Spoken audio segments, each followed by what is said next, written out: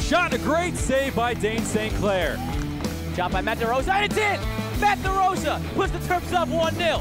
Sadic coming forward now. He had 2 last week. He winds up the left-footed shot and it sneaks into the bottom corner. Bin outside the box, the shot with the right foot, and it's in! Paul Bin wins it for the Terps! Now Sadic plays it inside the 18, the shot, and a goal for the Terps. Leaves it for Hervé, cutting it back to the middle, and it's in! Paul Bin gets the goal for Maryland. Elney has the room, he shoots it in! Maryland has a 1-0 lead on the goal from the senior, Sebastian Elney. Eli Cronali, the deep free kick, sent into the box now. Hervé there, the back post, and it's through the legs and in! Donovan Pines is claiming it as the 6'5" man, does a cartwheel on the far side, doubling Maryland's lead. And that'll do it! Maryland's California dreams have become a reality. For the first time in a decade, the Terps are national champions! Ladies and gentlemen, get on your feet and welcome your Ludwig Lowdown, featuring Brendan Hartlove and Joe Malfa. Welcome into the 11th episode of the Ludwig Lowdown, our Maryland men's soccer podcast here on WMUC Sports Radio. As always, I'm Brendan Hartlove, joined by Joe Malfa this time. Joe, welcome back. Good to be back. Postseason time, exciting in college soccer. It is postseason time, like you said. Now, the postseason will not exactly begin in the way that Maryland may have wanted to, but we will get into that. But they still have some very good chances to kind of have some positives come out of the postseason, because we are just getting started. And as we saw last season, anything can happen in the postseason. So just kind of the rundown of the episode, like we like to do at the beginning. We are going to recap Maryland's game against Michigan from the past weekend, the final regular season game. And then we are going to have an interview with Luke Brown, the transfer from Hofstra, who I've wanted to have on the podcast for a while now since he got here. And I will be sitting down with him this afternoon, actually. Again, kind of peeling back the curtain in a little bit of a backwards way that we're doing it. But such is the nature of student-athlete schedules in the postseason and student broadcaster schedules around this time as well. So we'll chat with Luke, and then we will come back and we will preview the game against Northwestern in the first game of the Big Ten tournament, second round, first game for Maryland. That will be played on Sunday. So, Joe, any thoughts since you've been back? Because we had Tom last time, and just any opening remarks, perhaps? It's just been a weird season, man. I mean, they started off slow, and then they had that, I guess, touching on their opponent, Northwestern, in the first round. They had that great stretch after that very, very bad defeat at home, 3-1 at the hands of Northwestern.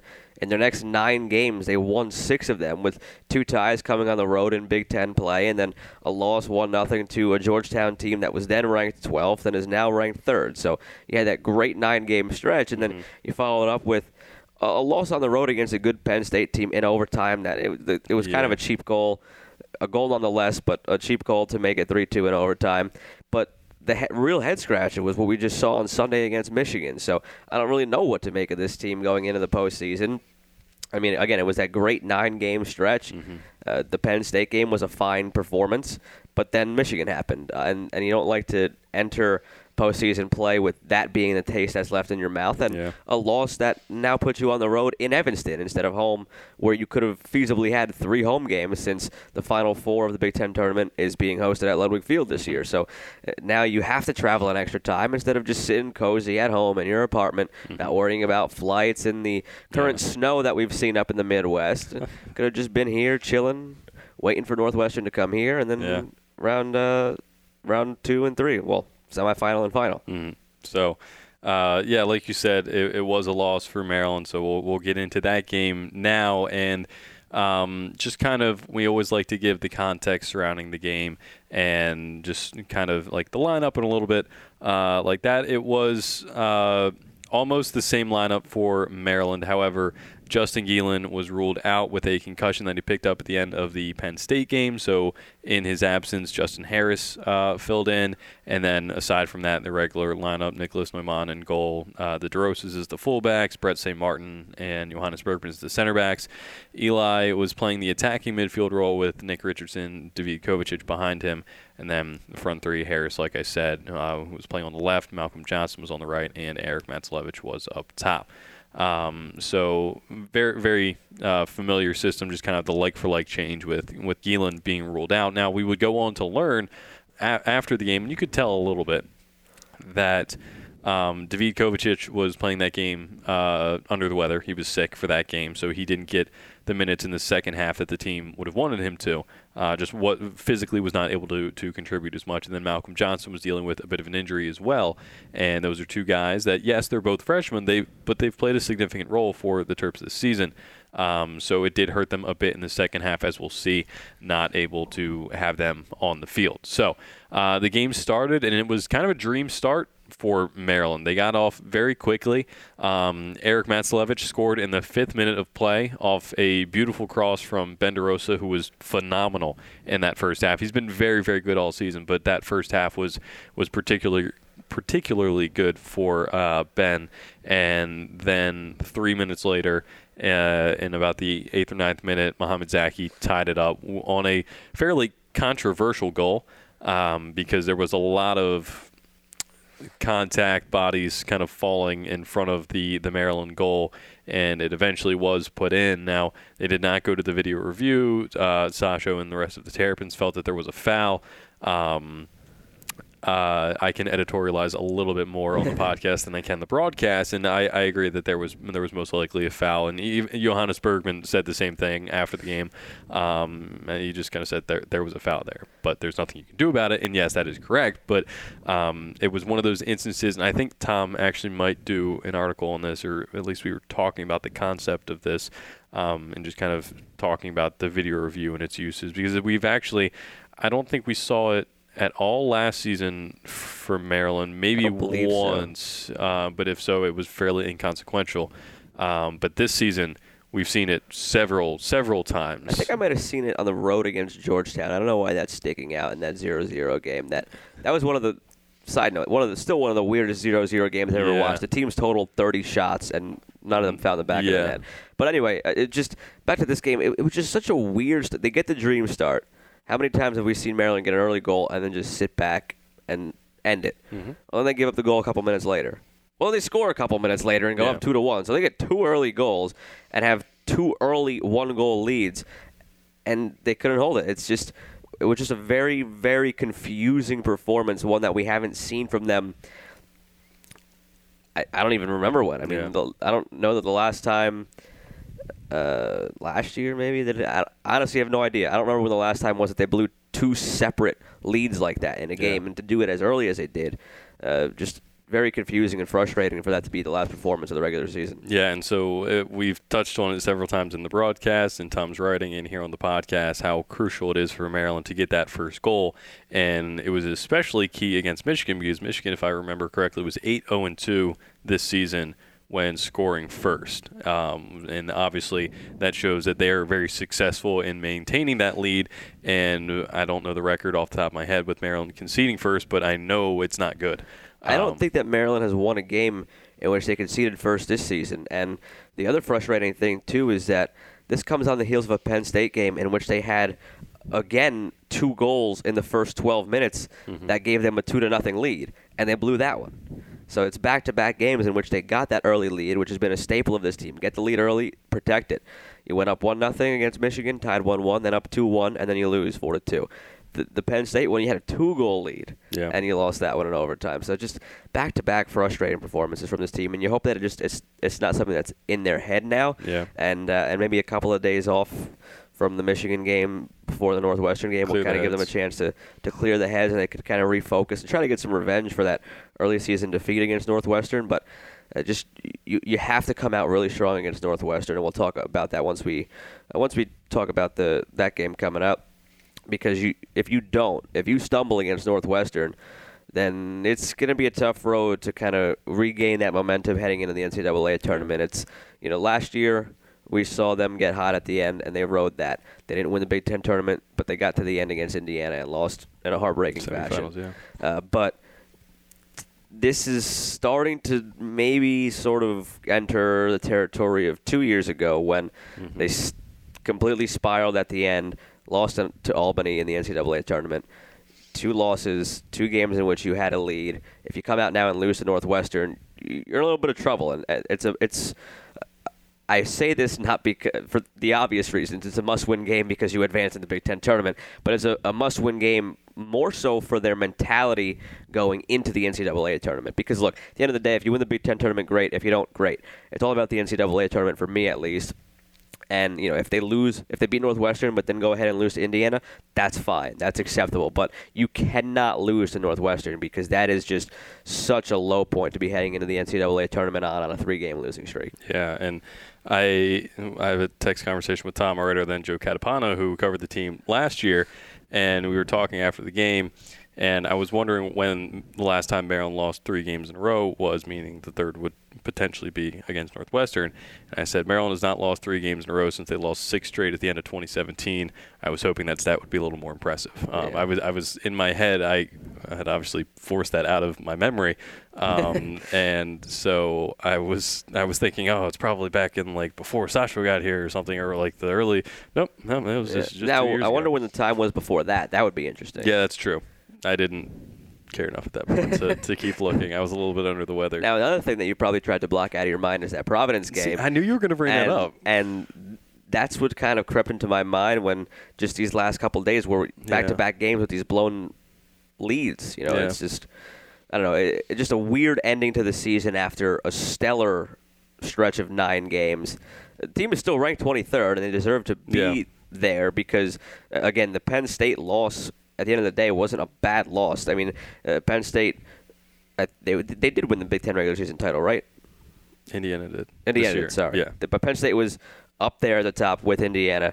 They're ranked 13th. Had Penn State won, Indiana lost over the weekend. That's Penn right. State I forgot the scenario. Yeah. But they're ranked 13th. It was on the road, top of the Big Ten, right there with Indiana. Like, that's a fine loss. Just the one at home to Michigan, though, really stung.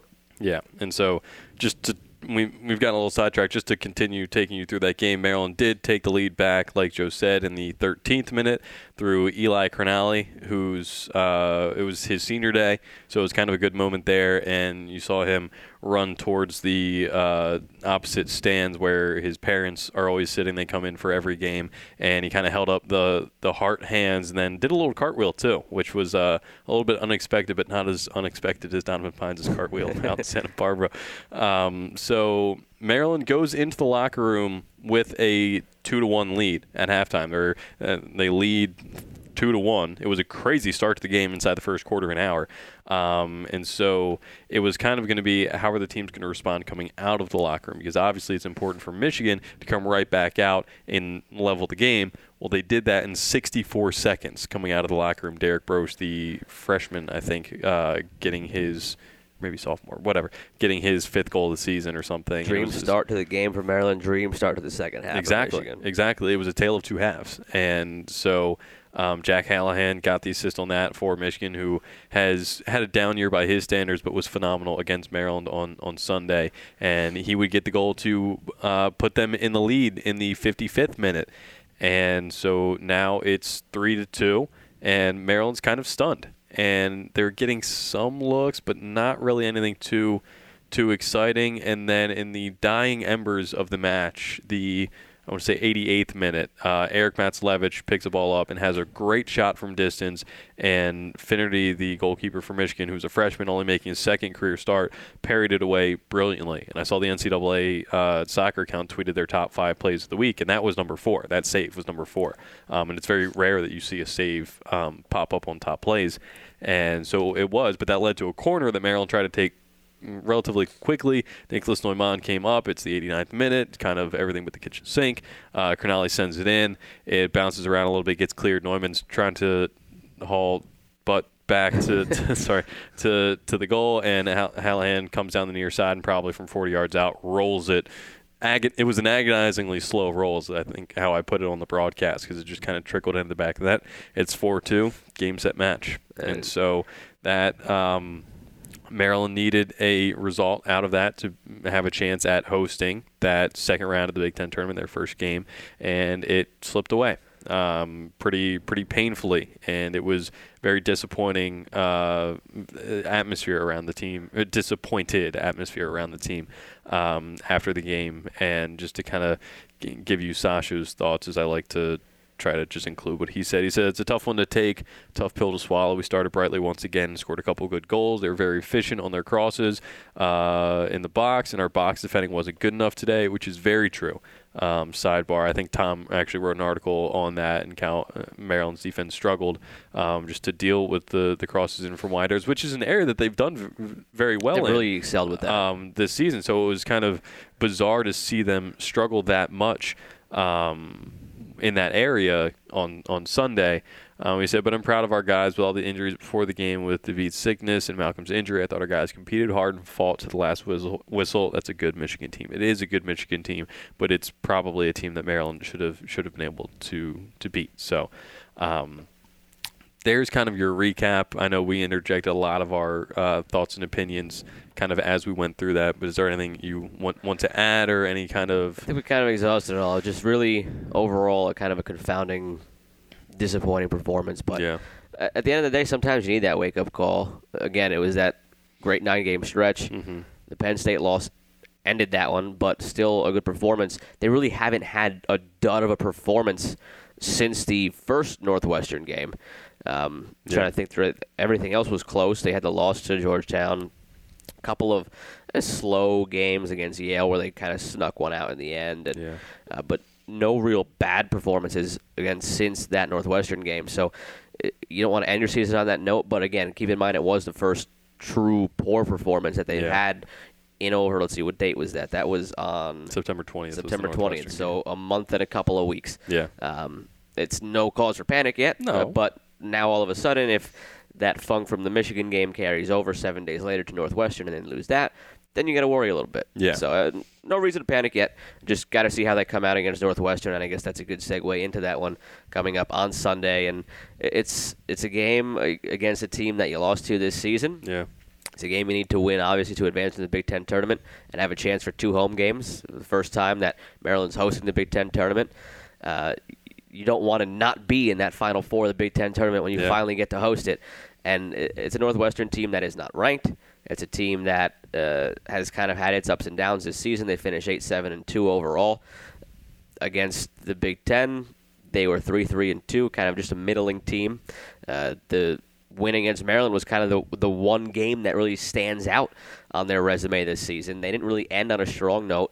They lost 4 in a row in a span from Indiana, Michigan, Loyola, and Penn State before they kind of rebounded at the end with wins over Rutgers, Michigan State, and then a tie against Wisconsin. I'm not going to count their last game of the season. They played Marion, who I've never heard of as, I think, a D2-3 school. It was a 7-0 win. It was just kind of a feel-good senior night scrimmage, basically, going into the Big Ten tournament.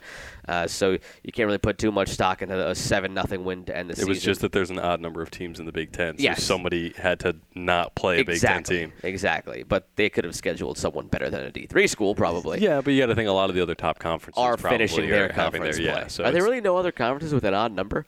I'm sure there are. Probably could have played whoever their odd-numbered person was. Yeah, well, I mean, it's probably a confidence thing, too. Yeah, I mean, your last going into the Big Ten tournament, I mean, obviously and they needed that confidence boost because, like I said, it was a very poor stretch before they played Rutgers, Michigan State, and Wisconsin. So it's a team that Maryland should beat on paper. It's a team that they probably should have beaten the first time around, and they seem to be on their way to beating them the first time around. It was a 1-0 first-half deficit. Then Maryland tied at 1-1. With that Brian Padilla beauty. Awesome goal. I think it's my favorite goal I've seen this season. Let me think. The Benderosa one was great.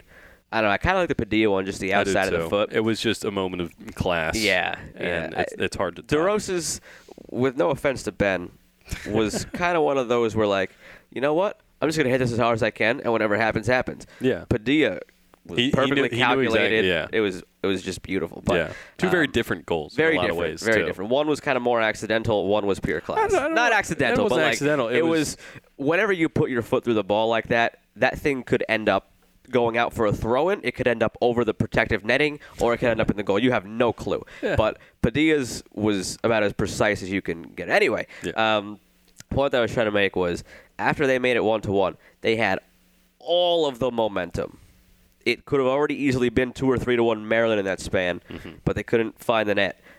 And then the Rush Shealy mistake happened. Ball that seemed like it was just going to be a cross, and he was going to let it go. And he did let it go, but instead of going out, it ends up in the side netting. Yeah. The team after that point, the body language changed, completely dejected, and then Northwestern put in a third at the end. So it's a game that they should have won. They were the better team in that game, 100%.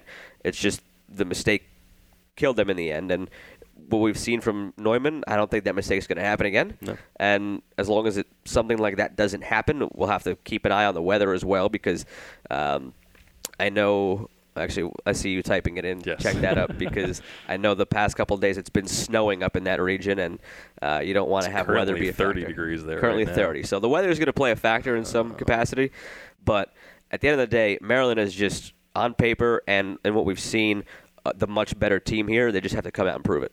So it's going to be a balmy 40 degrees on Sunday. Any precipitation. And cloudy, 20%. So it looks like AM snow showers on Monday. So maybe a little bit when they're trying to come home. Hopefully it doesn't delay them again. But Sunday is showing a high of 40 degrees, low of 26, winds 11 miles per hour. Joe, back to sports with you. So what did you say on the broadcast? We'll have traffic coming up next or something. Something like that. Well, I think it was the Rutgers game. Whatever. So it's going to be a little chilly. And obviously those factors play into it as well. And we'll kind of just alter the order of things we're doing now and just give you the full Northwestern preview. Then we'll do Luke Brown. Then we'll come back with Pro Terps at the end, just because there's only one game we're recapping, one we're previewing. So, and you kind of look at the whole scoring first type of situation, and Northwestern did exactly that. They came out, and I think it was the 4th minute, put one behind the back post. Matt DeRosa lost his marker. Guy put it in the back of the net, and you're already 4 minutes into the game down. And that was also an interesting lineup because, like you said, Russ Shealy was in there because that was the game after Neumann got his eye injury, I think. Yes, it was the game that was right when. But Marcus Antoine also started. Yes. So that was and another thing. He let the goal that started it all for Northwestern.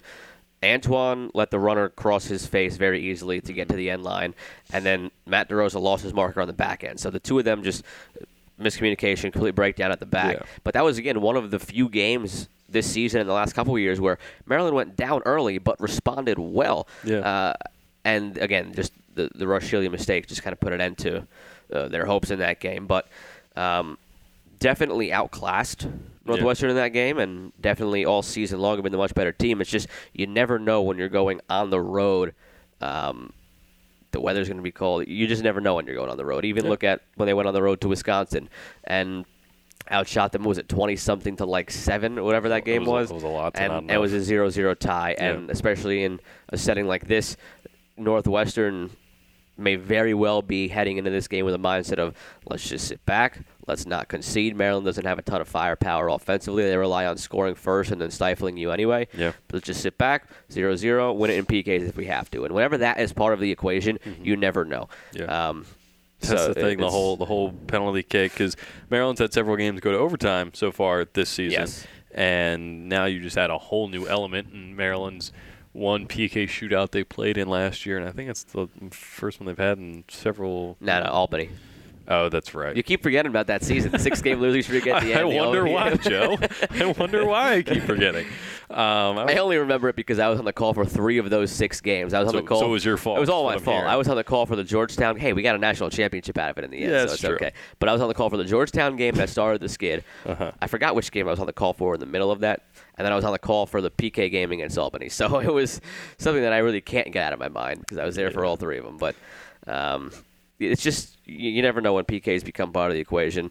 You almost have to win it in 90 because if it gets to overtime, however defensive Northwestern was playing before that, just multiply that by 10. It's going to be one of those 9-1 formations where 9 people are in the box and just kind of pull out their lawn chairs, grab a cup of coffee, and just chill until they have to get ready to take a penalty kick. So just to wrap up the thoughts on the Northwestern game from this season, kind of the preview there.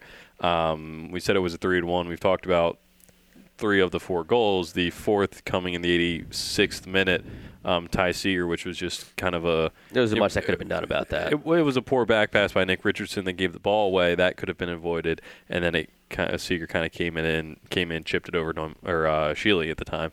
and into the back of the net. And that was kind of game, set, match in that one as well. So Maryland ended up out shooting Northwestern 10-8 with 8 shots to Northwestern's 3 in the second half, which was needed. And so it's going to be a different look team when you get to this game against Northwestern, because if I look at the lineup, so Russ Shealy starting goal, that will presumably, this is all speculation. I have not talked to Sash yet about it in this, and I think it's all reasonable. I think the Russ Shealy one not starting is pretty much set in stone unless something happens to Northwestern. Yes, and so Marcus Antoine got his first career start. That I assume will not happen.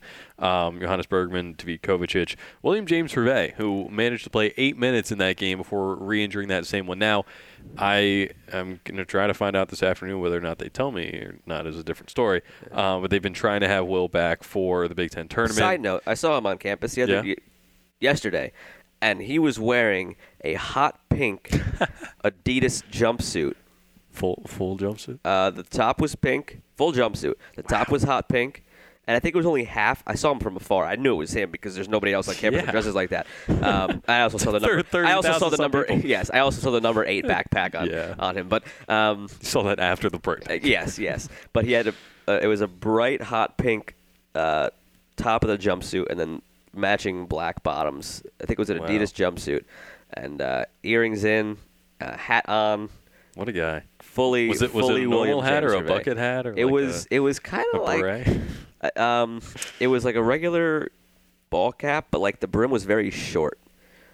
Interesting. Very interesting. As we've come to know with Billy J. Hervé, as Tom and I like to call him sometimes. I forgot about that. It just rolls off the tongue like that, Yeah. But I don't remember the last time we've had all 3 of us together in a room because it's been a little bit. But yeah, I asked Nicholas Neumann, if you heard the podcast last week, I asked him about, because they live together, about their kind of fashion. And I was like, all right, just break this down for me. He was like, I like it. And I was like, it's the European thing. Yeah. But anyway. They hope he's healthy. They hope he's wearing a Maryland uniform exactly on Sunday. And so they hope to have him back. I don't know if he's back in full training. I know he started running a few weeks ago, that kind of thing. Malcolm Johnston. Now I don't know the extent of his injury. He obviously played in that game, so it can't have been too bad. And he's had a week to recover. Eric Matslevich, presume, will start. Brian Padilla out for the season, and then you have Nick Richardson and Ben and Matt. So also Paul Ben is back on campus. Good. I don't know if you. I did not know that. Yeah, I saw him at the game. I messaged him. I knew he was coming back, but then I saw him at the game on Sunday. He gave me a hug, and he seems to be in good spirits. So he's officially starting his recovery here, and we'll kind of see how that goes. But yep, Paul's back in the country. And so we've tossed around the idea a little bit of continuing this podcast after the season ends, albeit not weekly, but sporadically. And I'd like to maybe have Paul on, just kind of talk about the scenario, that kind of thing. So we'll see. Can't guarantee anything, but just kind of where my thoughts are. So where are we? We were finishing up Northwestern. This has been very weird because we've changed the order of everything, and it's completely thrown me for a loop. Yeah, and also it's just kind of like a weird week too, because usually we've got like two games. We got 2 games to recap, 2 games to preview, but we've got 1 to recap, 1 to preview. So we've kind of had a lot more time for filler. I only wanted to say one more thing about the Northwestern game coming up, and just kind of the players to highlight. Matt Motterwell and Bardia Kimiabi, the 2 that really kind of controlled things the first time these teams met, and it wasn't a fluke. I mean, they continued their success the rest of the season. Motterwell, 5 goals, 6 assists. Kimiabi, 4 goals, 2 assists, leading the way for them with 16 and 10 points, respectively. So those are the 2 to watch. Mm-hmm. If they can kind of mark those 2, the team doesn't really have much firepower elsewhere. Yeah. They're shaky at the back. It's, again, on paper, and with what we've seen this season, Maryland should win this game. Yeah, but you never know in tournament time, especially like we were saying, if a team just parks the bus and hopes for penalties or a lucky break on a counterattack in overtime. Yeah, I mean, I was just kind of thinking about it. Thinking back to that game, because like you said, it's a month and a few weeks, and Lord knows how many games we've had in between. It's starting to all come back to me a little bit now. But Northwestern did not impress me. Nothing. They did nothing in that game. They got the early goal on the mistake by the freshman. Then they got the fluke goal that Rush certainly should have caught. And then at that point, Maryland was out of the game, completely demoralized, down 2-1. They were committing pretty much 9 players forward, with Nick Richardson just kind of around the back just to send the ball back up. It was one poor back pass, and again, maybe poor positioning from Russ Shealy on the third goal, where he kind of left the near post wide open, barely got a touch to it, didn't really cut off the angle, and they lost 3-1. So I might be harsh on him for that third goal. I can't remember it exactly. Maybe he was. I take that back. Maybe he might have been in better positioning. He was. I think Russ was fine for the third goal. Was it? It was kind of the back pass from Nick The third goal is Richardson that was blurring given for me away. right now. So it was kind of. I remember the back pass, but I don't remember how the ball went in. It was just Seager went in, Russ kind of came out, and then Seager chipped it over Russ's right shoulder. I'll take that. I rescind that. I'm sorry. The third goal was not his fault. I remember now. Yeah. I remember clearly now. Yeah. You can see clearly now so, yeah, obviously we'll talk more about the Big Ten tournament after what happens Sunday. So it could either be a Maryland win, and they are on to play the most likely Indiana, because Indiana will play the winner of Ohio State and Rutgers. Ohio State and Rutgers plays on Saturday. Probably going to be Indiana. Yeah, and so the thing is, that's another quick turnaround. There's 24 hours between their games. Yeah. Not even like, so they play Saturday at 1. Big Ten tournament. Yeah, and then they play Sunday. The winner of that game plays Sunday at 1 against Indiana. Then we could see a semifinal rematch between Indiana and Maryland, like we saw. And I think that's what last everybody's year. hoping for too, especially with.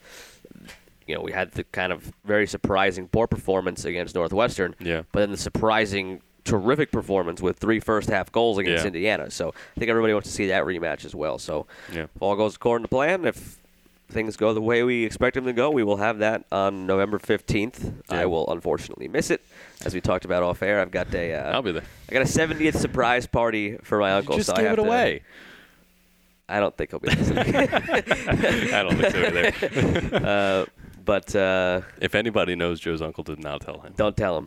Don't tell him. So So that will be on the 15th at 4 o'clock if Maryland's there. It'll also still be at 4 o'clock if Maryland's not there. I got a lot of selfish reasons for wanting them to get to the final. It gives me a chance to call another game because I'm not going to be here for the semis. My parents and my brother will be in town, so they will for the first time be able to take in a Maryland game at Ludwig Field. And what better than the first ever time they're hosting the Big Ten tournament? So they better do this. No pressure, guys. For Joe's family's sake. No pressure. I would like taking the journalistic part out of me. Obviously, I would like them to win, but if they don't and they don't play on Sunday, I'll be doing field hockey NCAA tournament. So I'm still calling 3 games in 3 days regardless, or something along those lines. But so it'll be interesting to see. And if we just kind of want to predict the rest of this Big Ten tournament, then on the other side of the bracket, it's Michigan State. I would probably take Michigan in that game, although that's one I could probably see going either way. And then Penn State, Wisconsin. I see Penn State getting. Yeah, let's actually. You know what? Let's do this. Let's predict it out. I figured that's one thing that Joe Catapano said at the beginning of the year, is that this is kind of an opportunity for us to. A little bracketology in the Big Ten. Yeah, we can do things that are a little more subjective and stuff. So. All right, let's see. Ohio State, Rutgers. Doesn't matter. I mean, give me Ohio State. Yeah, but I'm trying to think back to the games that Maryland played. And just because that's the only frame of reference. I just think Rutgers was kind of way pumped up early in the season. So give me Ohio State. Yeah, give me Ohio give me State too. Indiana getting past Ohio State. Whoever comes out of that game, give me Indiana. So I say Indiana over Ohio State. Then the Michigan State one, I think from what we've seen, I lean towards Michigan, especially that it's a home game for them too and a rivalry game. Mm-hmm. But it wouldn't surprise me if Michigan State pulls that one away, especially with their pedigree and Final Four last season. They dealt with a lot of injuries around the time that Maryland played them, and obviously the conditions of that game were awful. So I feel like I haven't necessarily had a very good look at. Well, no, I watched them play against Michigan in the battle for the Big Bear, whatever they call their rivalry, before Michigan came here. But Michigan won that 2-0 kind of comfortably. Yeah. Finnerty didn't have to make a save. So, I'll take Michigan. I'll take Michigan. So we agree so far. I don't think we're going to disagree much. Yeah, I don't You and I think so don't either. disagree that much. We really on don't. We spent too much time together. Penn State over Wisconsin, there's nothing really to agree or disagree on there. It's Penn State. Yeah. I guess now we could kind of get, Maryland, Northwestern. I'm going to say Maryland. And just so and not even like a homer Yeah, no, I know. Like Maryland is... It's a chance for them to clear the air after the Michigan loss and the Penn State loss. It's a chance to get revenge from the early season defeat, and they are significantly better than Northwestern. If they lose this game, it's not going to be because of quality. It's going to be because of something that just doesn't go their way, or because of going into overtime or penalty kicks. So I'm going to go with Maryland. But I guess now things kind of get interesting. Yeah, that's the thing. Indiana, Maryland. Well, let's do Michigan, the other side first. Michigan, Penn State. I just see Penn State as a strong team. I go Michigan. I think we've seen over the past couple of years that Michigan has been able to go on runs in this Big Ten tournament. The win over Maryland helps them. Yeah. They get, assuming that they get to that next round, it would mean that they beat Michigan State in their rivalry game, beat Maryland, and then beat Michigan State in another rivalry game. So they're coming in really hot. Yeah. I'm just still not sold on Penn State yet. They're kind of one of those new up-and-coming teams in the Big Ten, and they look good against Maryland when Maryland went out there, but they still fell down 2-0 early, and it's not like we're talking about any home field advantage now, because starting with that game, it's at Ludwig Field. So I go Michigan just based on what I've seen this season, but again, would not be surprised to see Penn State come out of it. Yeah, and I think this might be when Penn State kind of shows that they're here to play. Could be. It's a perfect opportunity for them to do so. Yeah, I think they have some momentum coming into this game as well with the win over Maryland, and they won in overtime, I believe, over the weekend. And I do kind of like what I've seen from them. So I got Michigan. I got Michigan in the final down there. You got Penn State in the final down there. So now Indiana, Maryland, the rematch. Yeah, I've got Indiana. Sorry to anybody listening. I hope Maryland proves it wrong. Yeah. But I think, and in talking to Indiana's reporters when they were out here for the Hoosier Network for that first game, Maryland made a very young Indiana team look that much younger. They were not prepared for the moment. But I think that with that game under their belt and having seen Maryland and now knowing the environment you're coming into at Ludwig Field, a lot of them just kind of seem spooked by the environment. But now you know what you're getting into. You know how Maryland plays. At the end of the day, Indiana is a very, very classy, quality team. They're young, but they have a lot of talent. I think the Maryland loss under their belt is going to help them, and I think we see a game that goes more according to what we expected, because before that game, talking again to the Hoosier Network reporters, we thought it'd be either 1-0 Maryland or it could be 3-1 Indiana if they score early. And I think this time Indiana, with adjustments made, and Coach Yeagley being the great coach that he is as well, a great coaching matchup, I think he would make the adjustments. I think Indiana comes through maybe 2-1. Be another really great game. It wouldn't be the worst thing for Maryland, because we know that last time they lost to Indiana in the semifinal, how that ended up. But I do think Indiana would come out of that one. No, and I'm going to agree with you, and that may surprise some people that I'm not taking Maryland in a game. But I think that it's going to be difficult for Maryland to repeat that kind of performance. And if you're able to get past Northwestern on Sunday, yes, you come home. But I just don't think that this team is hot enough to be able to take down an Indiana team who had a hiccup against Maryland but still finished the season. It's not like they had a downward spiral like Maryland in 2017 kind of thing. They rebounded very well from the Maryland loss. Exactly. They had a very good response, and I think that showed a lot of character in a young team. And so I think that, I mean, you always talk about it's hard to beat the same team twice or three times or whatever, but I mean, we saw how that went last year with Indiana again. But I think that Indiana would get the better, and I agree with you. I think it will be a closer game. I think it will be a better game. I don't see Maryland getting blown out. I don't see Indiana getting blown out. I very well could see another overtime or penalty kick game type of 100%. Thing where you have kind of the battle of Maryland's experience and maybe the grit that they have versus the skill but still youth of Indiana as well. So that gives you an Indiana, Michigan for me, Penn State for you, and I go Indiana over Michigan. I do too. Or for you, Indiana over Penn State. Yeah, I think either way. I do see Indiana winning the Big Ten tournament. They're a good side. Yeah, Maryland kind of handed it to them, but I think that they have the quality to be able to actually come out as the Big Ten champions. Then we go to not to think too far ahead, then you go to the national tournament and all that kind of stuff as well. But we'll still have a few more podcasts in between to talk about all that kind of stuff. So I think now is probably a good time. You've heard us ramble on long enough. This is the longest block of us just sitting here talking we've had on a podcast so far. And like we said, it's a weird week. It's a weird podcast. It's always a weird podcast. But it's always true. Whenever we're involved, it's very true. So after we go to the interview with Luke Brown, that at the moment of recording this I have yet to have. So I always like to say, we talked about this, we talked about that. Hasn't happened yet. Yeah. So I did this last week too, but I mean, I plan on talking to him about kind of growing up over in England, his decision to come over, because we've talked to a few of these foreign players now, what brought him over to the United States, what brought him to Hofstra, and then maybe why he chose to leave Hofstra to come to Maryland kind of this season. And then Luke is a guy that has a really great personality from the first time I met him, end of August now. And so he's a guy I knew I wanted to have on the podcast. So great guy. And so we'll talk about some of that stuff. And then once we come back from that, we will do kind of our Pro Terps. The U.S. national team announced their one of their like 3 rosters going to these games. Yeah. And so we'll break that down because some Terps are involved or not involved in that conversation as well. So we'll do that when we come back. But first, our interview with Maryland midfielder/forward Luke Brown. All right, I'm now joined by Maryland midfielder/forward Luke Brown. And Luke, thank you for taking the time to join me. No problem. Thank you for having me. So we'll kind of start about you growing up over in England and maybe the clubs you played for and just kind of your journey up until you decided to come over to the United States. Kind of what was that like? Yeah.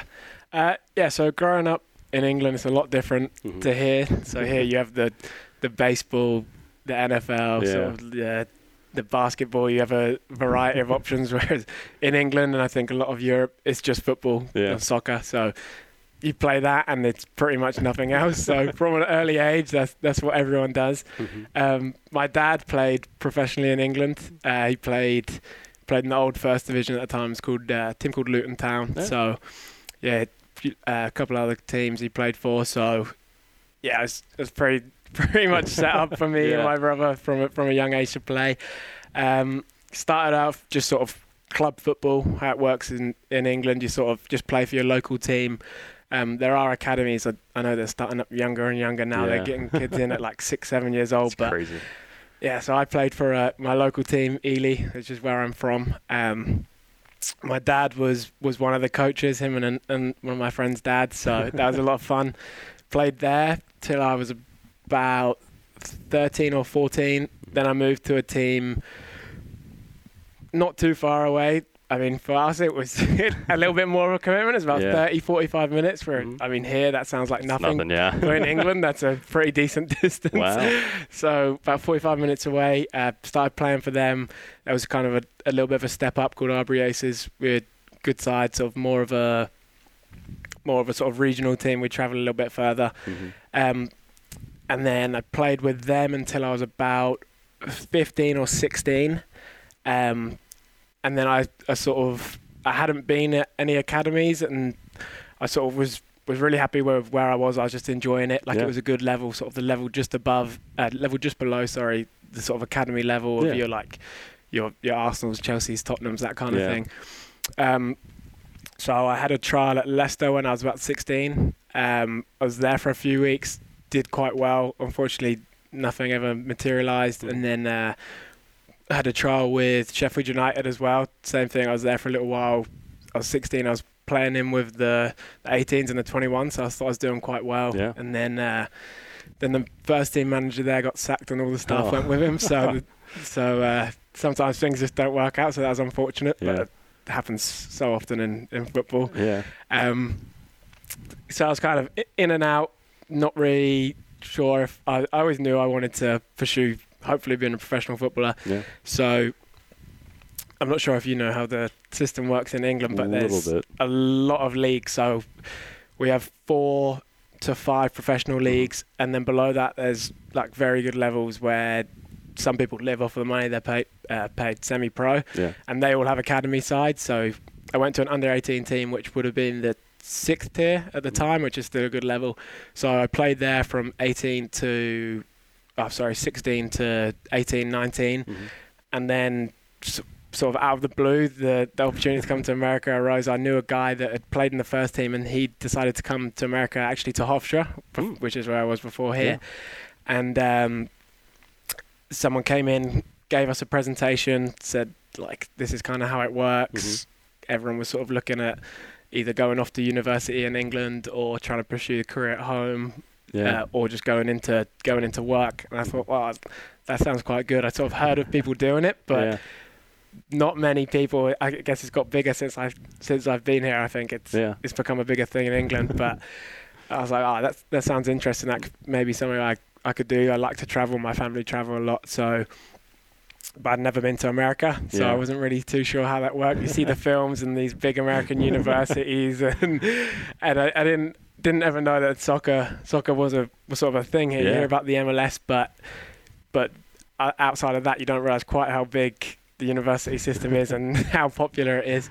So yes, got speaking to a few people, spoke to the guy that I knew at Hofstra, and then just turns out that from there they were looking for a forward for the next year. Spoke to the coach, who was from England. The two assistants were English and Irish, so I didn't quite realise how many people had come over here and sort of making a career and a living out of it. Yeah. So, moved pretty quick. I agreed to that sort of within a couple of weeks. And then I was off to New York. Ended up at Hofstra, and then 3 great years there. Really enjoyed it. Like, great people. It's a good conference. Like. Not quite as big as the Big Ten, but I think it should probably get more recognition than it does. There's some good teams in it. So loved it there. Living in New York, like a dream, and then wanted to sort of take my step to the next level, and then I'm here at Maryland. So that's kind of my soccer career. That's a long journey. Yeah.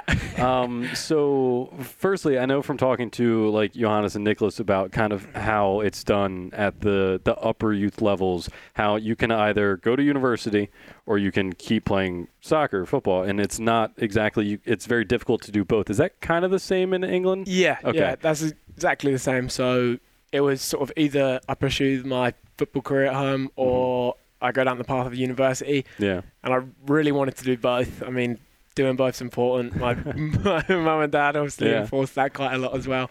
So, it just worked out that this was perfect. I think it's such a great system. Best of both worlds. Yeah, definitely.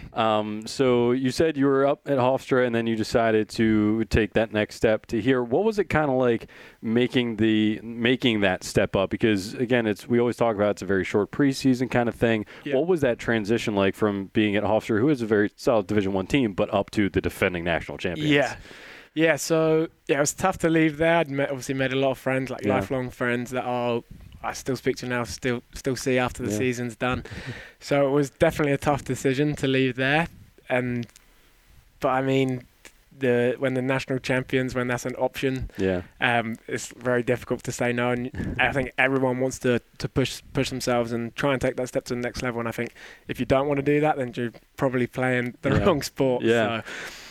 So how did that kind of come about? Because I think you and I talked a little bit about this earlier about like kind of putting in the requests and stuff, but you had played against Maryland, you had scored against Maryland a few times. So there was maybe the coaches knew a little bit. What was kind of like the process of you deciding, okay, I think Maryland's the place? Yeah. So how they've changed it to this year, you have the transfer portal, which I think is a great idea. It makes it a lot easier for players to transfer and move to different schools. Obviously, you don't know everyone's situation, so it could be a little bit awkward before where you didn't have that option. You could potentially lose your scholarship if you decided you wanted to leave.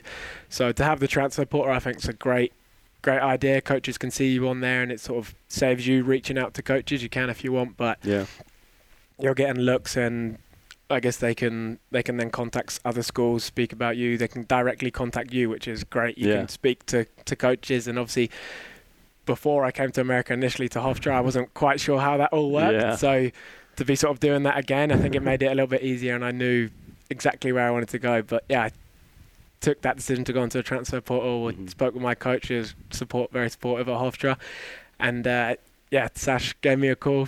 Spoke to him on the phone. Actually met him in New York, which was great to actually meet him face to face. And then I came here on my visit. Obviously, there's not much to not like about Maryland, and then moved pretty quickly from there. Before I knew it, I was sort of here in the summer, ready to go. So, And then once you got here, there was kind of moving inside the lines of the field a little bit.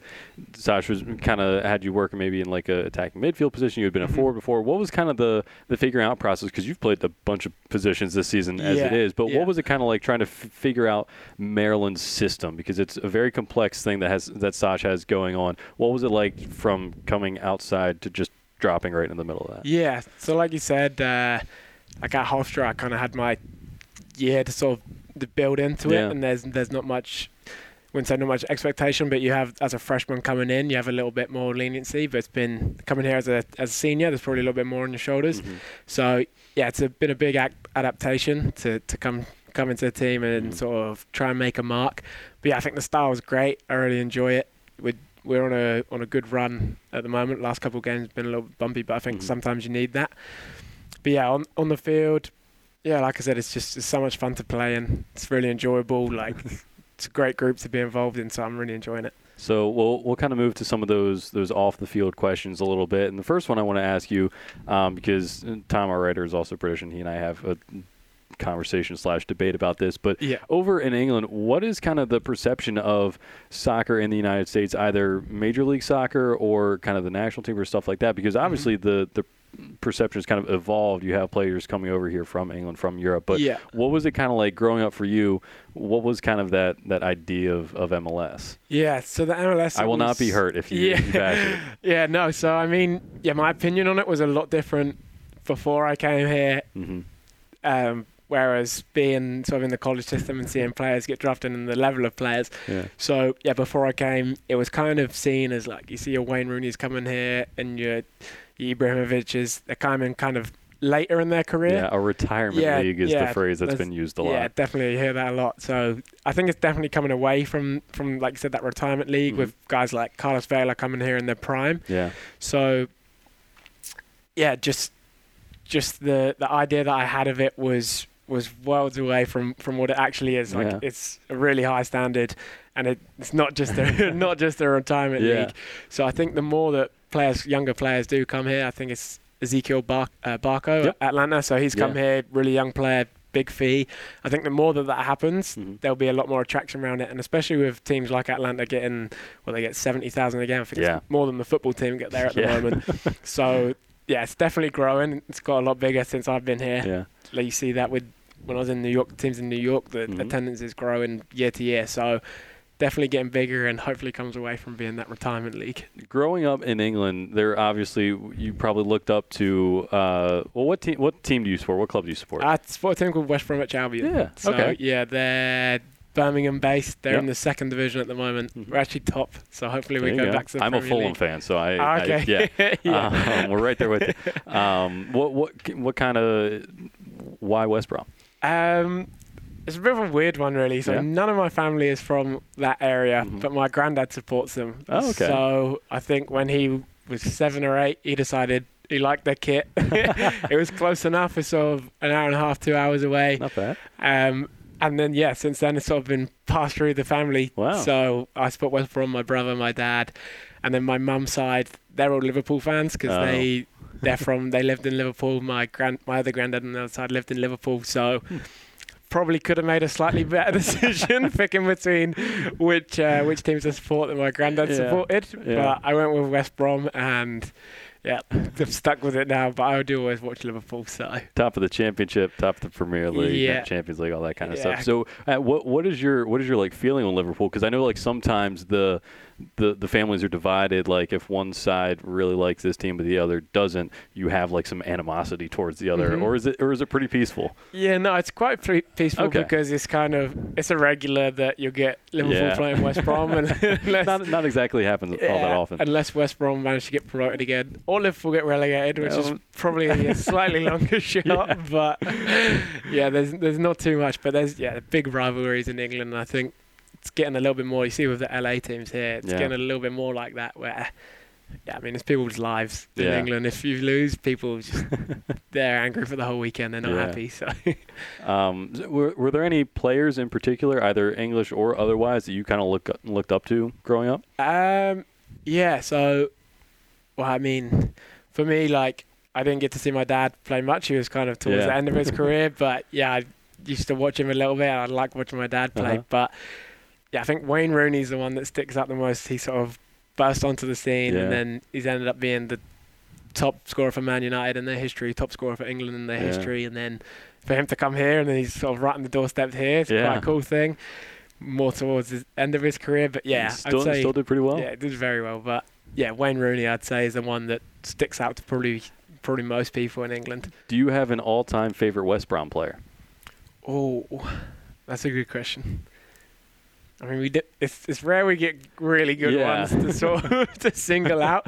At the moment, I would say I like Charlie Austin. Yeah, I think he's a very good striker. He's getting on a little bit now, but he still puts the ball in the back of the net. Yeah. So I like Charlie Austin.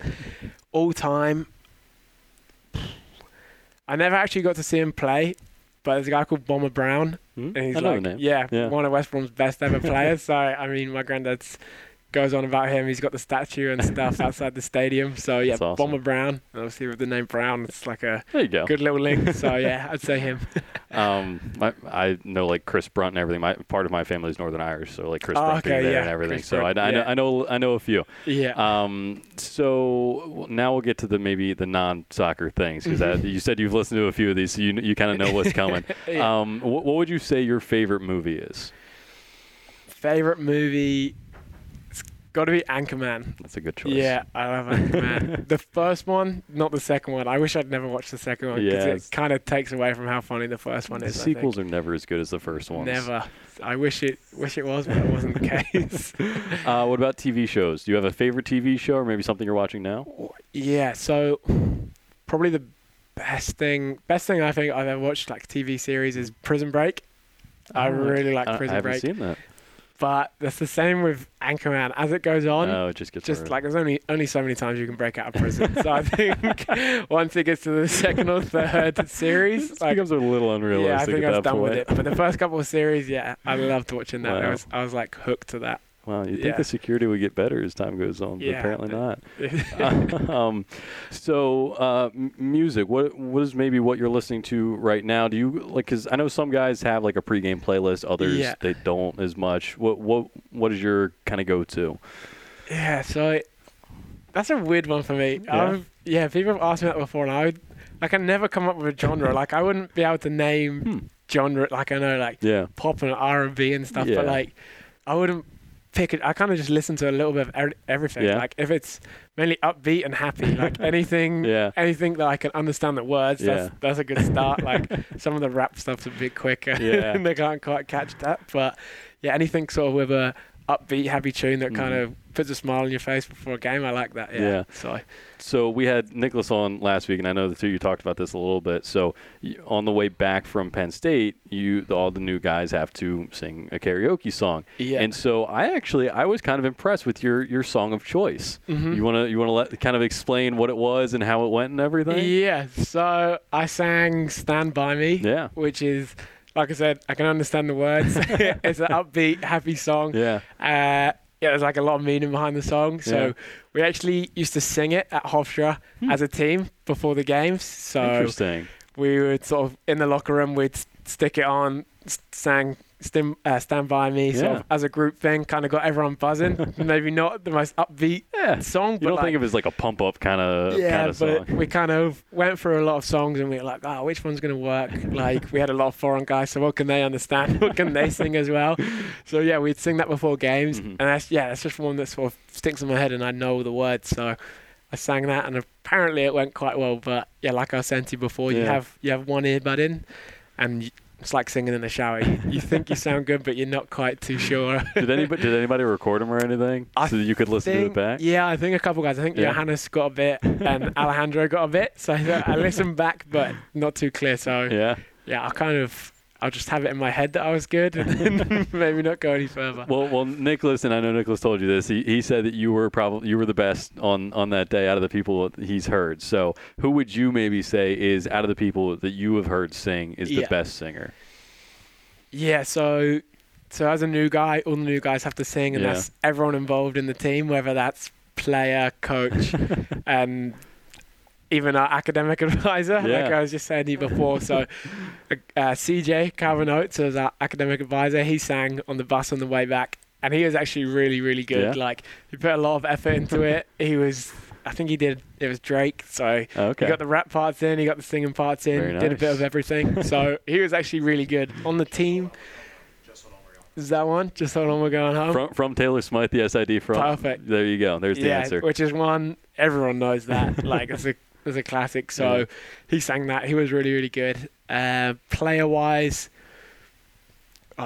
it was pretty bad player-wise. If I'm being honest. I mean, you look at the guys that you had singing.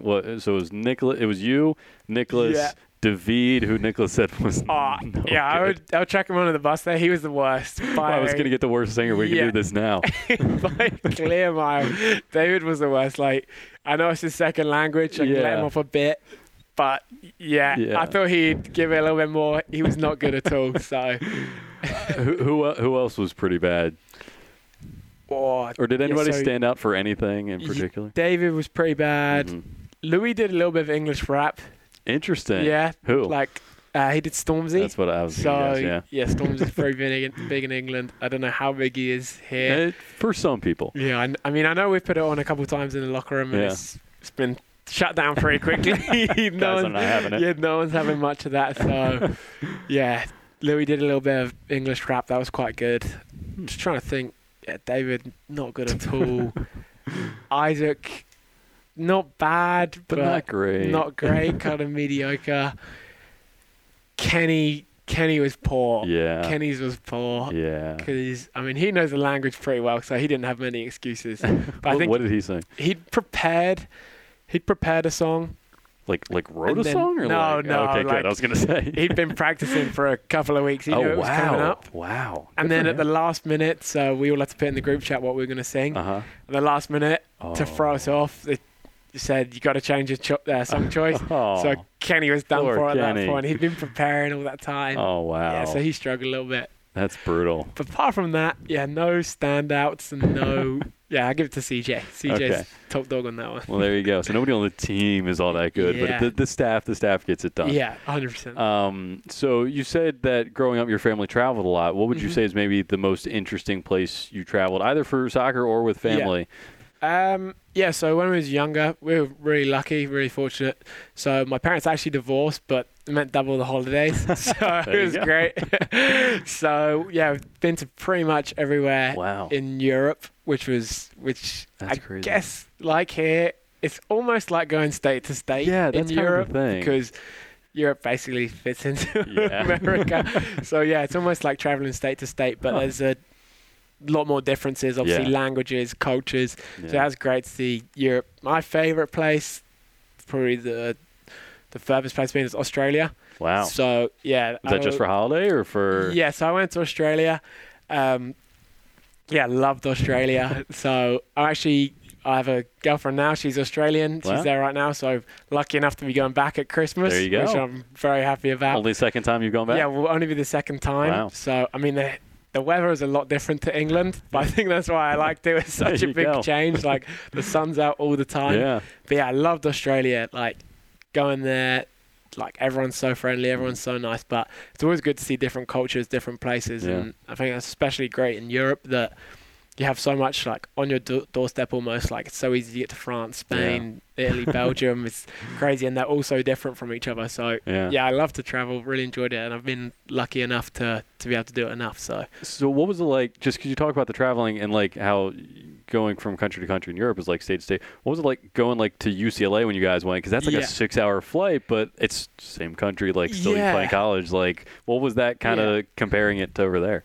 Yeah, so that's weird because UCLA, like I'd never been to that area before. It's so nice. I loved it. And that's definitely a lot different from like, say, DC or New York or those kind of the East Coast the city kind of areas. So a lot different. It's weird because you get there and everyone's still speaking the same language, so it's not quite as big an adaptation. It's more just weather and scenery kind of thing. But that area, I really like that area. It'd be nice to go back, but like I said, a lot different to Europe in that it's 6 hours. You flew 6 hours in England. You'd see a couple of countries, that's for sure. So, what is your major? So yeah, I was a marketing major at Hofstra. Okay. And then when I transferred here, just worked out better with credits and stuff. So I had to change, and I've changed to sociology. So yeah, it's been quite interesting. I didn't take many sociology classes at Hofstra because didn't need to with my major. Yeah. So yeah, I'm really enjoying that at the moment. Not too sure what will come of it, but I think it's a good thing to sort of understand sort of what's going on around you and how people's minds and stuff work. Yeah. So and sort of the effects that different things can have. So yeah, I'm loving that. That's really interesting, actually. So between here and Hofstra, what would you say is maybe the most interesting class you've ever taken? That's a good one, because I had some funny ones. Yeah? Yeah, I had some. So in England, how the university system works is like you do your subject, you do those classes, and that's it. Whereas here, you have your elective, so you get diverse. You get a little bit of everything, which I think is really good. I mean, not many people coming to university at 18 can say, right, that's what I'm going to do. I know that's what I'm going for. Yeah. I just want to take those classes. So I think that's great how the system works. I would say the most interesting one because of that would be, I took an African American history class, and that was very interesting. Wow. And I've also taken a politics of the world class. Wow, I'm sure that was interesting. That was very interesting because the professor just smashed through that. We did 2 countries a week. Wow. It was bosh, you're going to know it, on to the next one. So I think we covered a good percentage of the world. And it's so interesting to learn about what's going on around you and the different cultures. I guess that comes back to the traveling. I just love knowing more about how people live, how they've grown up, the languages, even down to what they eat, because everything's so different. I mean, I live with Kenny. Oh yeah. Yeah, and Kenny cooks some crazy things, but always looks good. But how different people live and how things are, just what you would consider to be a norm, and then what they would consider to be a norm can be 2 worlds apart sometimes. So that's crazy. So you talked about Kenny cooking. So either out of the people you live with or just guys on the team, who would you say is maybe the best cook or the most kind of really gets into it kind of thing? Best cook. Again, out of the guys you've seen. Yeah. So, I live with Kenny, Craig, Marcus, and Malcolm. So you live with Craig. We're going to circle back to that. That's going to be good. This is an interesting guy. Yeah. So cook-wise, Craig doesn't cook much. Marcus and Malcolm, they go and get their food from the dining hall, as freshmen. I guess that eases them into it. But Kenny cooks some interesting stuff. Some of it smells really good. Some of it doesn't smell so good, and you can't quite work out what it is. Yeah. But I'd say for diversity, and I guess because I've never seen it before, some of the things that he cooks, I'd say definitely Kenny. I know Eric's pretty big on food, but I've never seen him cook, so I don't know what he's big on the eating part, maybe not the cooking part. Yeah. I mean, I room with him on away trips, and we get given our food, so there's not much of an opportunity to cook. But I listen to his podcast, and I know he's real into the food stuff. So I'd have to get him to cook sometime to see how he is. Is there somebody that stands out as maybe the worst cook? Just worst. I mean, I live with Craig, and Craig never cooks. So, all right, so let's just get started on that. I'm gonna chuck him under the bus. Craig, air your grievances on Craig, because he has come up for the messiest. He's come up for most likely to be late, worst cook. So, is all of this warranted criticism?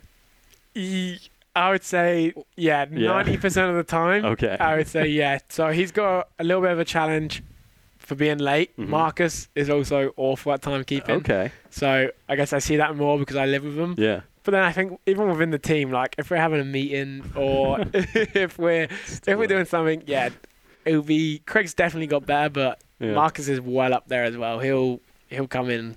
Interesting. We'll be waiting for Marcus a lot. Yeah, the cooking, the cleaning, the clean locker. Like I try and get onto him about it, and he's got a lot better. That's good. So progress he's has been learning. made. Yeah, he's definitely learning. Very good. I mean, his dad comes around sometimes because obviously he's a local guy, and he'll drop him off some food. Mm-hmm. And his dad will be onto him about it as well. So he's getting the message, I think. From all different areas. Yeah, he's listening to the podcast too. Is he? Yeah, I think he knows. He's got to up his game a little bit. So. I am going to, my goal is to have Craig on so that he can kind of defend himself at some point. So we're going to, I mean, even there's only a few weeks left in the season. We're going to try to do it like even after the season like ends kind of thing. So get everybody on. So 100%. Craig, your time will come, my friend. Yeah, good laugh too. Yeah, you get some crackers out of it. The banter on the team, at least at the start of the season, there was kind of the video games and poker. Were you involved in poker at all? Yeah. So I got involved in the poker. Okay. I played it a little bit before. So, but I'm not great. So I tried to sort of play it off. I'd never played and I didn't really know what I was doing. So I think Justin and Ron Blumberg got it set up. So Blumberg's real into it. Yeah? He loves it. Huh. So those two are pretty good. They set it up. I came.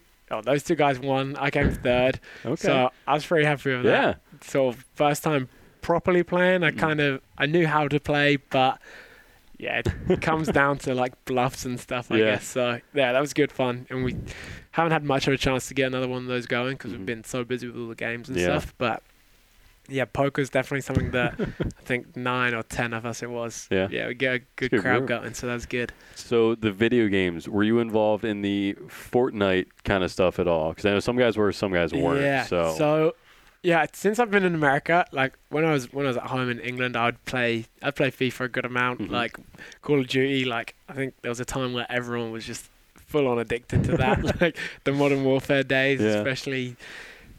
My age anyway, I don't know about you. Like everyone was addicted to Modern Warfare, so I loved that.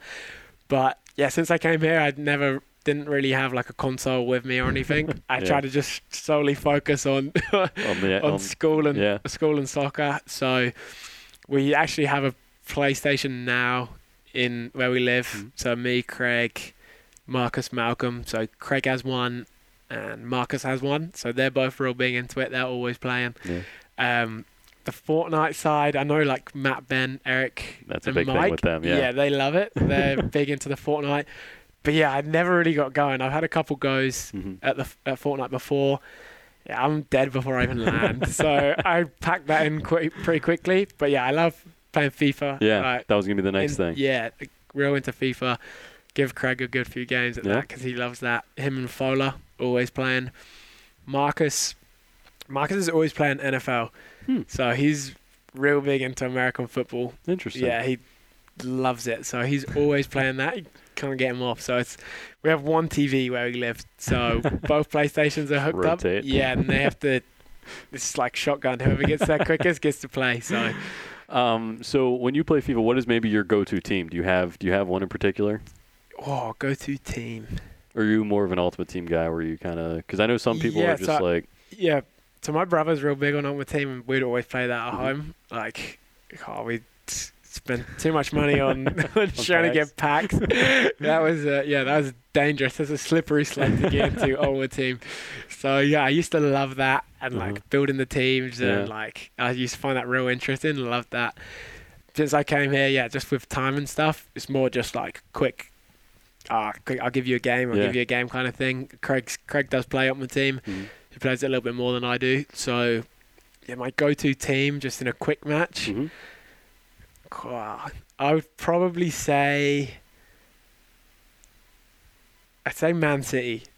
Okay. Because, I mean, it's picking like one of the best teams. You got to go with the big guns. 3 teams in the world. Like, you're trying to win a game. You got to go big. Yeah. I don't like playing with West Brom just because, that's like what I don't play with Fulham. Yeah, on FIFA, what's the point? It's always like a scrappy game. Like, if somebody's always going to pick a better team than you, that's not fun. Yeah, there's no skill to it. And even if they do, if we had a West Brom Fulham game, just wouldn't be fun to play. Like, no one's quick. No one's got any skill moves. No one can do. There's going to be no good goals. Yeah, it's just going to be like us hitting like bombs for like 30 yards out. Yeah. Like, that's the best you can hope for. It's not going to be good. So, I'd say Man City just... Just because nice the wild and quick up top, get it going. So who would you maybe say is the best out of either just the guys you live with or on the team, the best FIFA player? Best and you FIFA. can say yourself if you think so. Best FIFA player. So you look like you want to say yourself. Nah, so I don't play it that much. Yeah. I don't play it that much. Craig and Fowler always playing against each other. Russell, he'll come around and he'll play a bit. I don't know how much like Matt and Ben and those guys play it, but I know that Padilla and David, they played against each other every night for like I think the first 2 months of the season, and David didn't win a game. So really, I know Brian's just that good, or so I think Nicholas said Brian's just that good, but David's also just that bad. Yeah, so I think I'd agree with Nicholas. I've never actually seen a game, but I know that Padilla, based off that, he must be pretty good. Yeah. So I put Padilla up there without actually seeing him. So I'm just going to go off purely stats just reputation, based on that. Yeah, reputation, stats. Sorry, Dave. Dave's way down there. He's got to be pretty low. Yeah. But, it's tough because Craig always beats... I'd say Craig beats Fowler 75% I heard that's of the a good time. rivalry. Yeah. And they go at it. Fowler gets pretty angry. Craig gets really into it. Yeah. And then... when Craig's getting a little bit big for his boots, I'll challenge him to a game. And I would like to say it's like pretty close. I would say at the moment, we're probably even on games won and lost. Okay. But if it's like he's starting to beat me, I'll just start putting in, so I was playing him last night. I just started putting in big tackles because he's 1-0 up. Got a couple of guys sent off, and then you can always have that as the excuse. There you go. So... 11 v 11. I think I'm picking myself in that one, but yeah, he gets the better of me sometimes. But yeah, I'm gonna go Padilla purely stats based. Well, we've said there needs to be a team-wide tournament to have one clear, like decisive champion. Yeah, definitely. I feel like that could idea. be interesting. Yeah. So last couple of things when you're over in England, what do you miss the most about being here in the United States? Because you've been here for a few years now. What do you kind of miss the most when you either go back there or just travel around? Yeah, I think the thing I miss most about America is like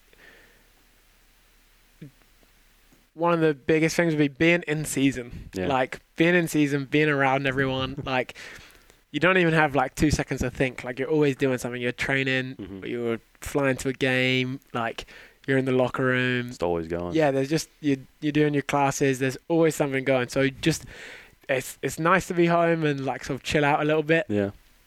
But yeah, after like a week, like you're ready to be back into it. You don't know what like to do with yourself. Yeah, you want to get going again. So yeah, I think just how the setup is of college soccer, just constantly busy. Like it's a little bit different in spring, which I think it's great that they're trying to get the sort of the year model going. Yeah. That'd be fantastic, I think. Like, I wish that would have been in my time here. I would have loved to have done that. So, yeah, just being around the guys all the time. And then America as a country, I mean, yeah, just the university system's great here. I'm so happy I came. I don't know what I'd be doing in England if not. So, yeah, how friendly everyone is. Everyone gets on. Like, it's a lot more relaxed and chilled out. A little bit different DC to New York. Yeah. Like, DC, I think it's definitely more relaxed than how it was in New York. Like, everyone's a little bit more laid back. Yeah. So I like that. Like, in England, everyone always seems to be busy and doing something in here, there, and everywhere. So, just everyone's chilled out. Just little things. Like, my family notice this when they come in. It's a bit of a random one, but like, everyone just drives slower. Like, everyone's more relaxed. Like, no one's in a rush to, like, you get there when you get there. Like, just enjoy life a little bit more. So I think, interesting. Yeah, England and the UK could definitely take a little bit more from that. Like, everyone's less uptight, like, more relaxed. There's no rush on anything. That's fascinating. Yeah.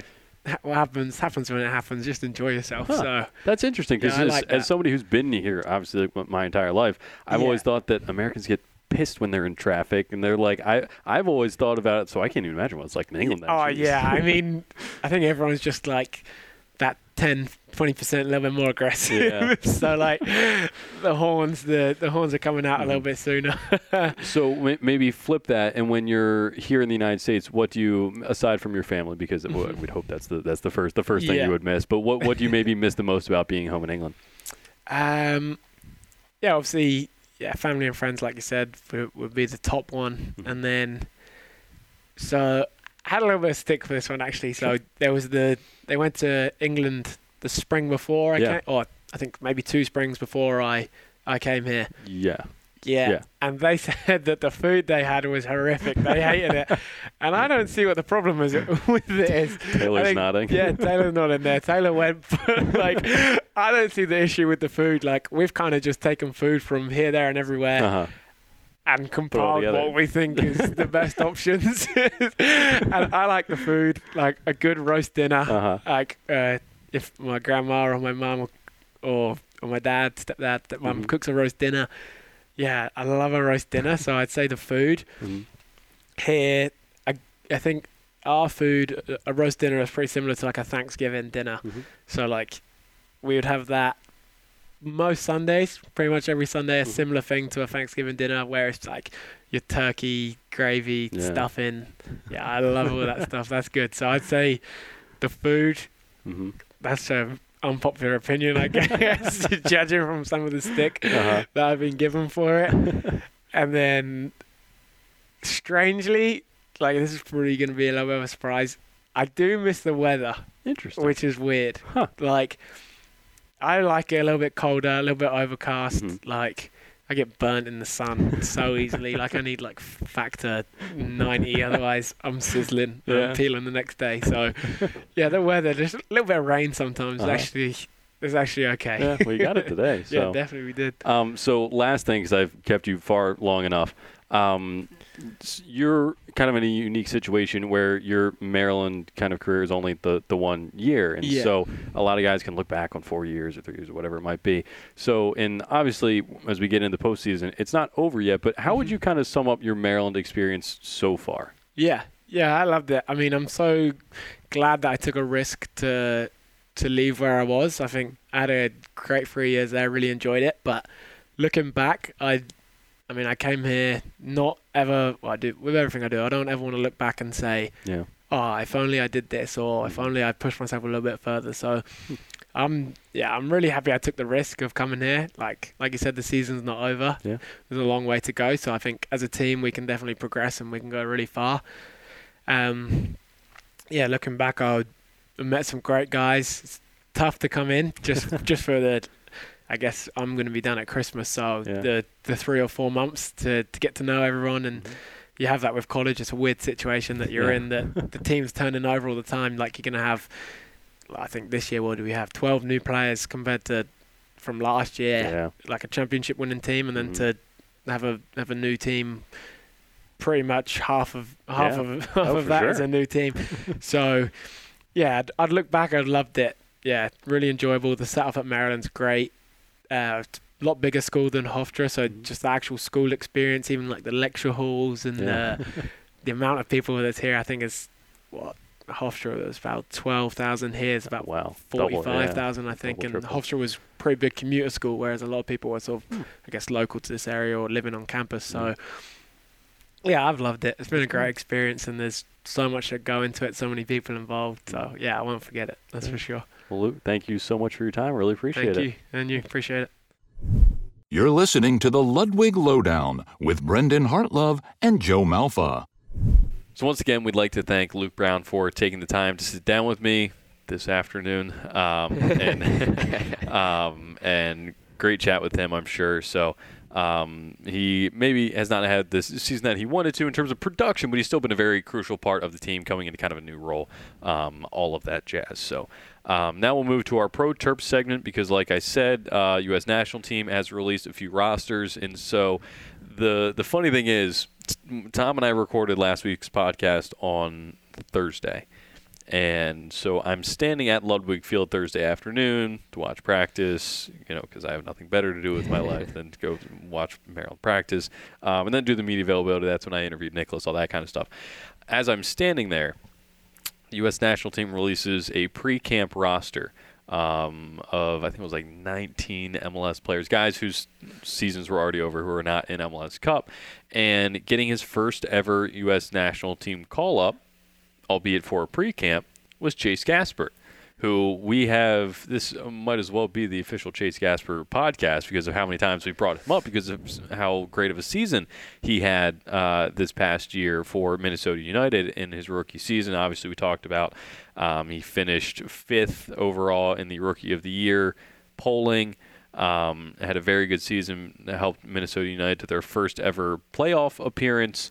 And so things went very well for Chase this year. And there was one point, I think maybe, I guess midway through this podcast, midway through the college soccer season, which is end of the half of the pro season.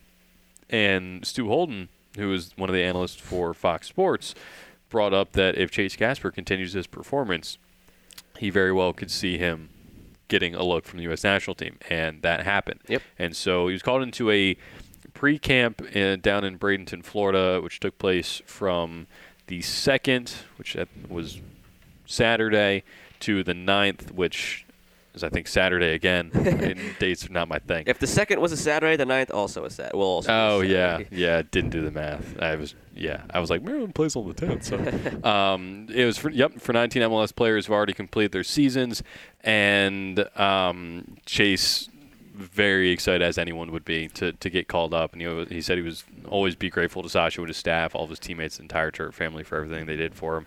Now the interesting thing is that when he got called in, the energy was very high because with Sergiño Dest having not at the time decided, I think his decision came out either a few hours later or like a day later. Yeah. The 18-year-old prize left/right back for the national team that probably should have picked the Netherlands, but I mean, I'm not complaining. I'm not complaining. If you have no idea what we're talking about, Sergiño Dest is a young player that plays in the Netherlands. He was born and raised in the Netherlands, but has American ties, which means he's eligible to play for the U.S. national team. He's very good. Obviously, the U.S. would want him, and he did decide to play for the United States. So that takes up a spot that Chase could have taken, but at the same token, I mean, defense is not the strong suit now for the U.S. No, and left back has never been the strong suit, literally as long as I can remember. Not since DeMarcus Beasley, really, and he's the only one who's even kind of semi-filled that in. I'm not going to argue that either. It's really been kind of a black hole. Steve Cherundolo got a couple World Cups in. He played on the left side a little. He was on the right back. They moved Carlos Bocanegra a little. Oh, that's right. That's right. They moved. He was very much a center back. I knew one of them moved out there. Yeah. Cherundolo was on the right. Yes, you're right. Bocanegra moved out to the left for a little while. Bornstein, who was out there a little bit. And these are names that if you listen to the podcast, you have no idea who they moved Bocanegra out to the left when they had Jay Demera and Oguchi Onyewu in the middle, and that kind of worked. But aside from converting a center back to the left, it's never really worked. They've never actually had a genuine left back. So Dest plays on the right for Ajax. Correct. Problem is we've got DeAndre Yedlin there. Now, I personally, it's a good problem to have with the depth of the U.S. team right now. They have so many midfielders that I would like to put Yedlin at right mid and slide Dest in behind him so they could kind of be interchangeable and both have the freedom to go forward and overlap, which would open up the left side. But this is all assuming Greg Berhalter stops thinking that Tyler Adams is a right back. Remember that? See, here's the thing. Because he hasn't been healthy since March. So, here's the thing. I also think he's a right back. We haven't had this conversation off air yet. This is probably not something to have on air. Not the time to have the conversation. Maybe something off air. But in a nutshell, I think that his best position is right back from when I saw him all the time with the New York Red Bulls as a season ticket holder. And Sasha Kljestan, who was also on that team, and with Tyler Adams for 3 or 4 years, said his best position was right back. And he's a stud. So I think when I've watched him a lot in the Bundesliga, that's the thing. And he's tremendous as a defensive midfielder. I just think that since the U.S. has a glut of midfielders right now, if you're going to get all your best players on the field, put him at right back, put Dest at left back. And he reminds me a lot of Philipp Lahm, who did the same thing. He's probably by trade a defensive midfielder, but he was a star at right back for Germany. We got sidetracked from Chase Gasper, but it all relates to him because this is how he could possibly get into his role with the U.S. national team. All these moving parts, while seeming random and just parts of our random thoughts, it all ties back to whether or not he will be able to crack this lineup and how soon. But he's got the talent, and he's played well in the MLS. Thankfully, knock on wood, the back has held up, an issue that he had at Maryland a couple of times. And as long as the health continues to be there, the play is there, and something will open up for him. I'm very confident in that, the way we've seen him. And then on the flip side, mentioning his back injury that has been, good, glad he's been healthy. health not on the side of Zach Steffen at the moment, as he was a very late scratch from the roster, so he will not be with the U.S. for the upcoming Nations League games. Yeah, so Zach has been the number one first-choice goalkeeper for the U.S. men's national team. He's going to miss the games against Canada next Friday in Orlando in the Cayman Islands. And he's going to miss the next few games of the Nations League, that kind of thing. Cayman Islands. Wait, what? I'm trying to read this article. The Canadian game is in the U.S. Yeah, I know. The Cuba game is in the Cayman Islands. Yeah, I don't think they play in Cuba. Oh, yeah, no, they can't. Yeah. I read this sentence wrong as I'm trying to do a bunch of games against Canada next Friday in Orlando and Cuba on November 19th in the Cayman Islands. This was formatted weird. So Zach, the details weren't immediately available. I think I heard or saw tendonitis somewhere on Twitter, which is a shame because he's been playing very well in the Bundesliga. And hey, all these decisions might not be up to Greg Berhalter if they lose to Canada again. So yeah, well, again, conversation to be had off air, Joe. But yeah, so the big takeaway is yes, while Zach is not in, Chase is in, and so that was for a pre-camp. Well, they announced the 9 European players that they're adding to the roster on Thursday today. This comes out Friday, but and Chase is still on the list. He's still there. So the final roster gets finalized on Monday. Could be a situation where, because Dest has Champions League games and domestic league games with Ajax coming up, and Cuba, I think you, me, and 7 of our buddies here at Maryland could beat. I think that... Challenge accepted. And I meant 7. Our real team. I meant 7. I meant playing a man down. That was an accidental math. Playing 2 men down. That was not an accident. I meant that. 9 players, 2 men down. You're there? I see 7. Oh, you, me, and 7 others. Again, math, not my thing. You, me, and 7 others. Yes. That was intentional. 2 men down. Yes. I think we could beat Cuba. So I think you'll probably see Dest get a rest against Cuba.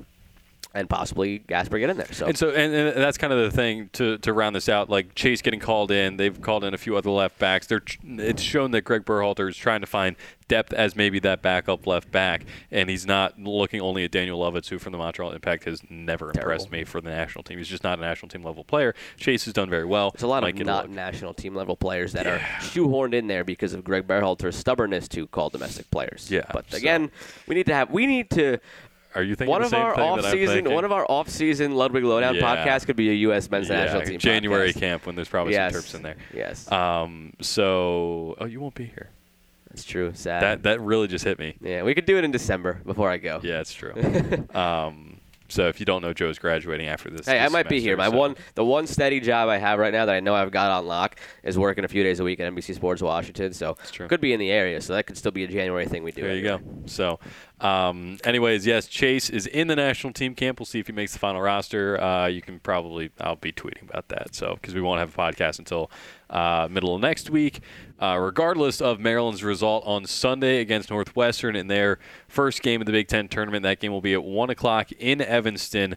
I believe that game is on BTN Plus. Sadly, I'm not traveling with the team. Just logistically, again, does not work. NCAA tournament will be traveling. But that game coming up on Sunday at 1 o'clock. If Maryland wins, they will come home to face the winner. Don't have to travel for that one. Don't have to travel for that one. They just have to travel back. Just from your apartment after Ludwig Field. Exactly, which God knows how many times I've done that this season. My phone has started registering Ludwig is home instead of my apartment. That's not true, but I would not be surprised if it happened. So anyway, yes, if they win Sunday, they will come back home for the semifinals and potentially finals of the Big Ten tournament being played at Ludwig Field the following weekend. So still lots going on in the postseason. We'll see how long Maryland's run is. And as long as it is, we will be right here with you on the Ludwig Lowdown. Joe, thank you again for your time. Oh, yeah. Appreciate it. Be back hopefully same time next week with the preview of the Final Four. Whatever that might be. So that does it for episode 11. Which is, again, that number's climbing. We've got a starting roster. We do. We have a starting lineup of Ludwig Lowdowns. And I think we probably, out of the interviews we've had each time, maybe not, because we haven't done 11 interviews because Sash wouldn't play, and we had one where there wasn't. I was going to say if we could just out of the lineup. Yeah. Anyways, that will do it for episode 11. We thank everybody for listening, as always, right here on WMUC Sports Radio, your Terps, your station. Thanks for listening to the Ludwig Lowdown. We hope to have you right back here for the next edition with your hosts, Brendan Hartlove and Joe Malfa. Thanks, everybody, and go Terps!